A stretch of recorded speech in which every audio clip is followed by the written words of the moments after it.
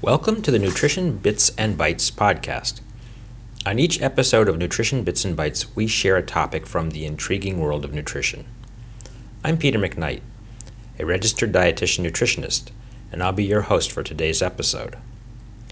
Today's topic is red, green, yellow, and brown, or tell me about bilirubin. We might also title it, Where Does All the Color Come From in the Stuff Our Bodies Make? The answer to that lies in the compound bilirubin, which as it cycles through different parts of the body, changes color and form and takes on different functions.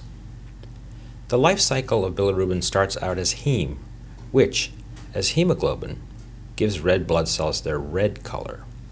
Red blood cells carry oxygen to and carbon dioxide away from the tissues in our bodies. But once red blood cells get too old to function, they have to be broken down and the heme is converted to bilirubin.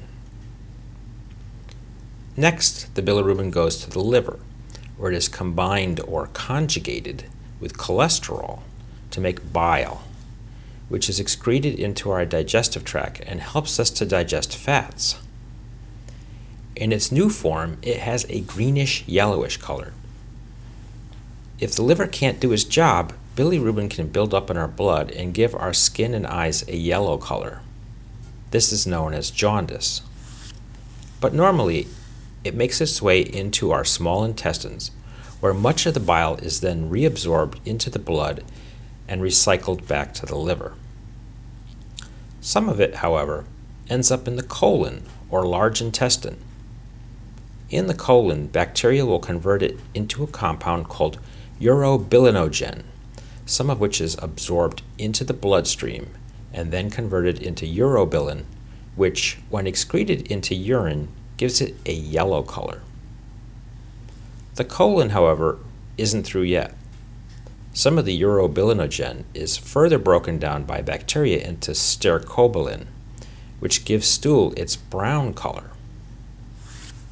So that's quite an adventure for a molecule that started out making our blood red. So let's hear it for bilirubin and all it does for our body. Until next time, this is Peter McKnight signing off for Nutrition Bits and Bytes. Nutrition Bits and Bytes is not meant as a substitute for a physician's care. Check with your physician if you suspect you have a medical condition that needs attention.